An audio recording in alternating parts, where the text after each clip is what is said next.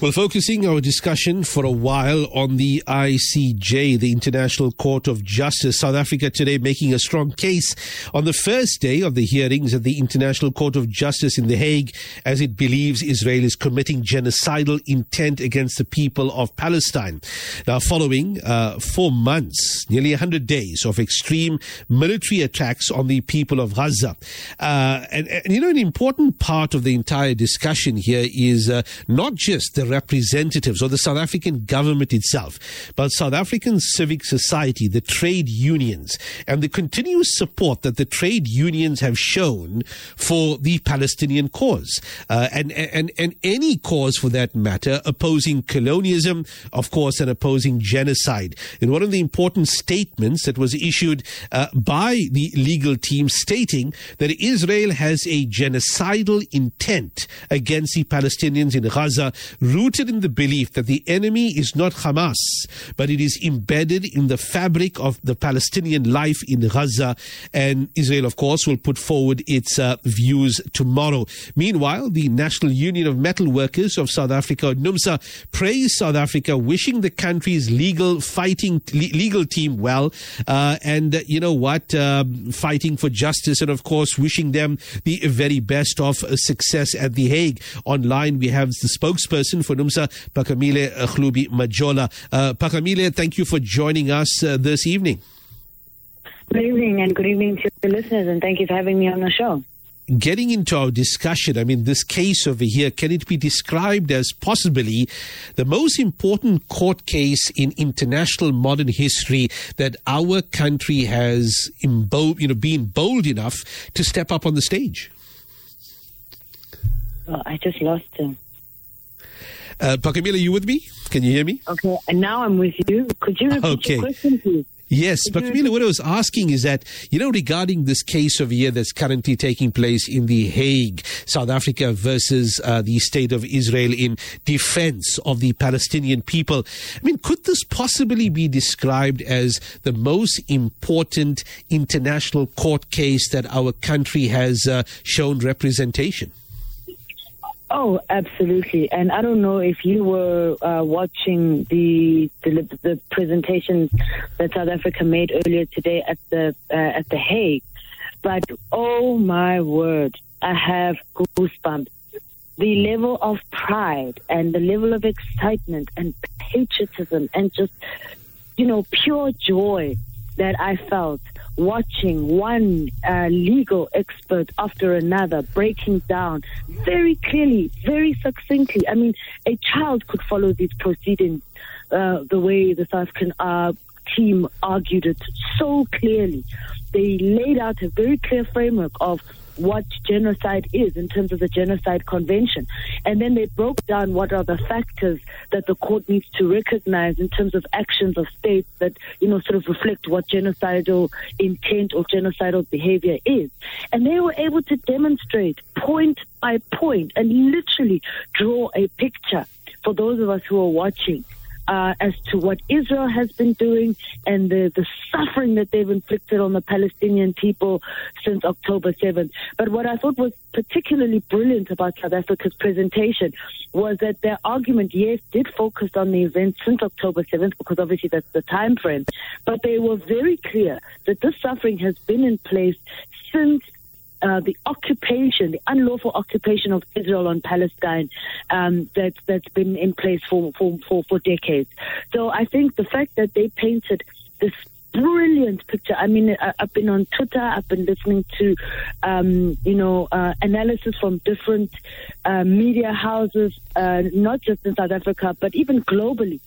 The word that everybody is using is that, the team was brilliant, that this was an excellent presentation, that South Africa's position is morally correct and very much standing on the right side of history. So I think South Africans have every reason to feel proud today for the actions that they took in defense of Palestine at The Hague.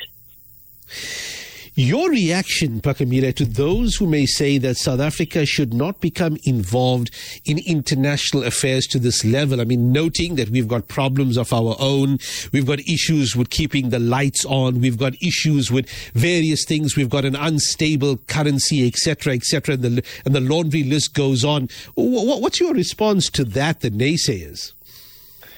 Well, first of all, we can walk and chew at the same time. I think that is an absurd, really ridiculous argument to make. Every country has the sovereign right to define its foreign policy and take action on the basis of its foreign policy. Now, if you look at South Africa's history, we come from apartheid. We actually know what apartheid looks like. The concept of apartheid as a crime against humanity, that definition came as a result of the suffering of black people in this country under the rule of the National Party. It exists because of us. So it actually made perfect sense that it was South Africa that needed to go to court and make that argument more so than any other country. No other country would have had the moral the moral right, the way that we did. We brought a whole lot of moral authority, let me use that word. We brought a lot of moral authority to this debate because we came as a country that had suffered under the burden of apartheid, that had found a way to end apartheid on the statute books. And therefore, when we see another example of apartheid and oppression, it then became our responsibility to say or do something about it. The fact of the matter is, when you look at how other countries reacted to the steps that South Africa took, you'll note, for example, that in the last 24 hours, you have the Arab League that's come out completely in support of South Africa. You've had countries like Ireland, Brazil in the last 24 hours has also come out in support of South Africa's position. Many, even Namibia, many countries on the global south have come out in very, very strong alignment with South Africa's position. Because the truth is, many people could see that Israel was committing genocide. But the facts are that most people did not have the courage to call them out the way that South Africa did. Somebody had to be the adult in the room. Somebody had to stand up against the bully, the school bully, which in this case is Israel. And South Africa was the country that took that position and acted correctly. And by doing so, because of our history, we in many ways strengthened the case for the Palestinian people in demanding an immediate ceasefire, in demanding that the International Court of Justice make a finding that Israel is guilty of genocide so that immediate steps can be taken to save the lives of the innocent people of Palestine. I was just going to get your thoughts on that, Pakamile, that it seems that this is a case closed for many South Africans. Not all, we can't speak on the entire country, and there'll be different people with different takes on it, as has been evident already from October 7th and even prior to that. But it seems that the majority of South Africans, those that really knew and really felt the end of apartheid, or saw the end of apartheid, or heard stories from their parents and their grandparents, it's a case closed for them, that they know exactly what ethnic cleansing, disposition, genocide is when it is actually defined. Hence, I don't think in the world there was any other country that was as qualified as South Africa to make the claims that they did today. I absolutely agree with you, comrade.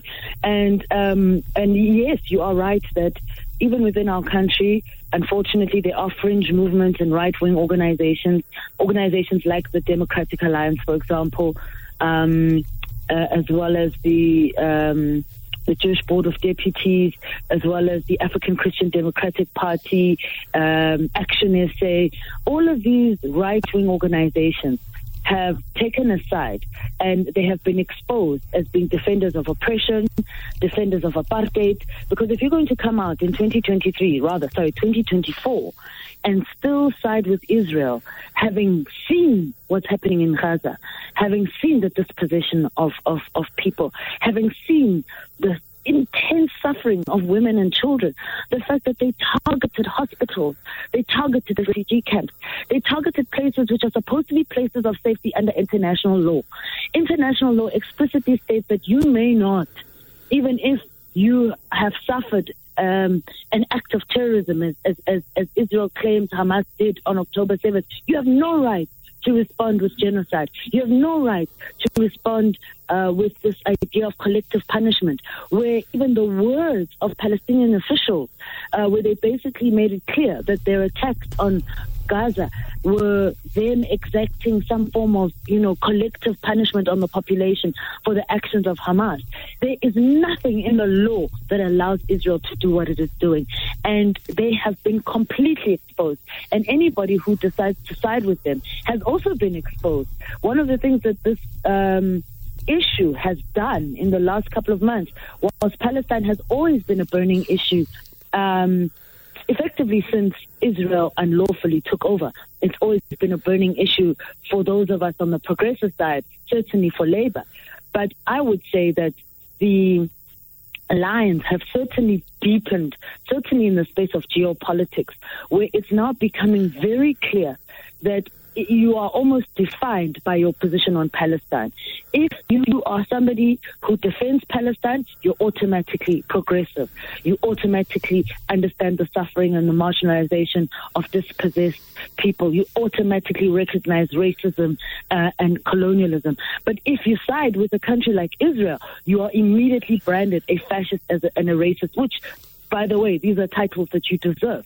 Because how can you watch what Israel is doing and justify and say that they are right? One of the things that I thought was very clear in the presentation that South Africa made, I can't remember which one of the legal representatives it was, who said that you cannot be an occupier like Israel is, and then at the same time claim that you are a victim. Israel controls Palestine. It controls how you access Palestine. They control the sea. They control the air. They control the water supply. They control the electricity supply. They even control all forms of communication. So they don't get to play the role of victim in this type of scenario. And I think that has been made very clear. And I think going forward, we hope to see more unity. We hope to see a stronger call and more consolidation around a defense of Palestine. Because I think right now, and especially as we go forward into 2024, Palestinians are going to need much more support going forward. Israel is really trying very hard to tighten its control over the United States and over some of these big so-called Western democracies and build its support.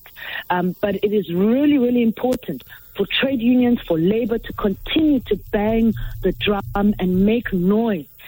For organizations and progressive civil society to stand together and defend Palestine. We need to be the ones to keep our governments honest.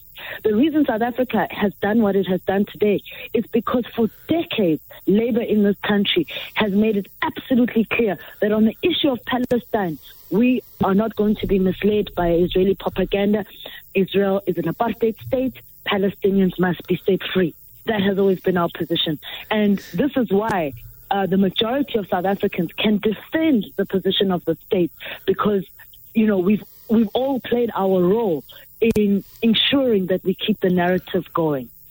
Phakamile, finally, of course, I know you the NUMSA, spokesperson, but looking at the international unions, I mean, they have a history of standing with the Palestinian, struggle, whether the group of longshoremen in San Francisco Bay or Harbor, whether it was in Sydney Harbor, whether it was transporters, labor unions. And it seems that the global south not only geographically placed global south of countries in Africa, of Brazil, of South Africa, but those who come from the working class, which we may view in a capitalistic society as the marginalized fringe population who continues to, fight for their rights. It's been a long time that even already from the 60s and 70s that they've galvanized their work and their mission with the Palestinian struggle. And what we have noticed is that it has been consistent even up till today, that they have always stood by, the Palestinian struggle. And certainly it's something that we should commend them for doing so. Oh, absolutely. And I'm so glad you used the example of the international longshoremen in San Francisco. They have been consistent about organizing boycotts on the docks for Israeli goods that arrive. And I mean, they've been doing that for years, even during the 80s when it was highly unpopular. They used to do it on behalf of oppressed South Africans.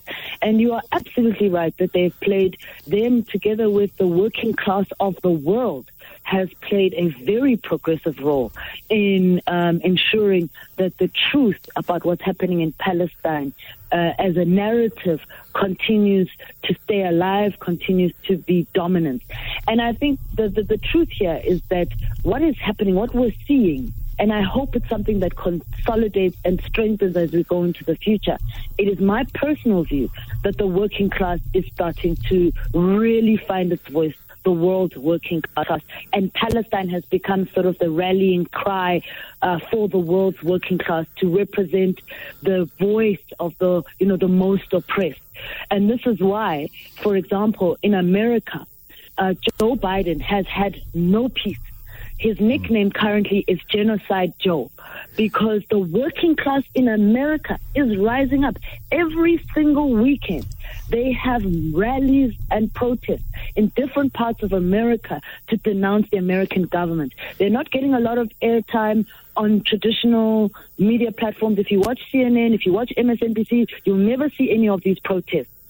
All of this is coming out on X, it's coming out on Instagram, it's coming out on TikTok, because they are being silenced by the neoliberal capitalist minority.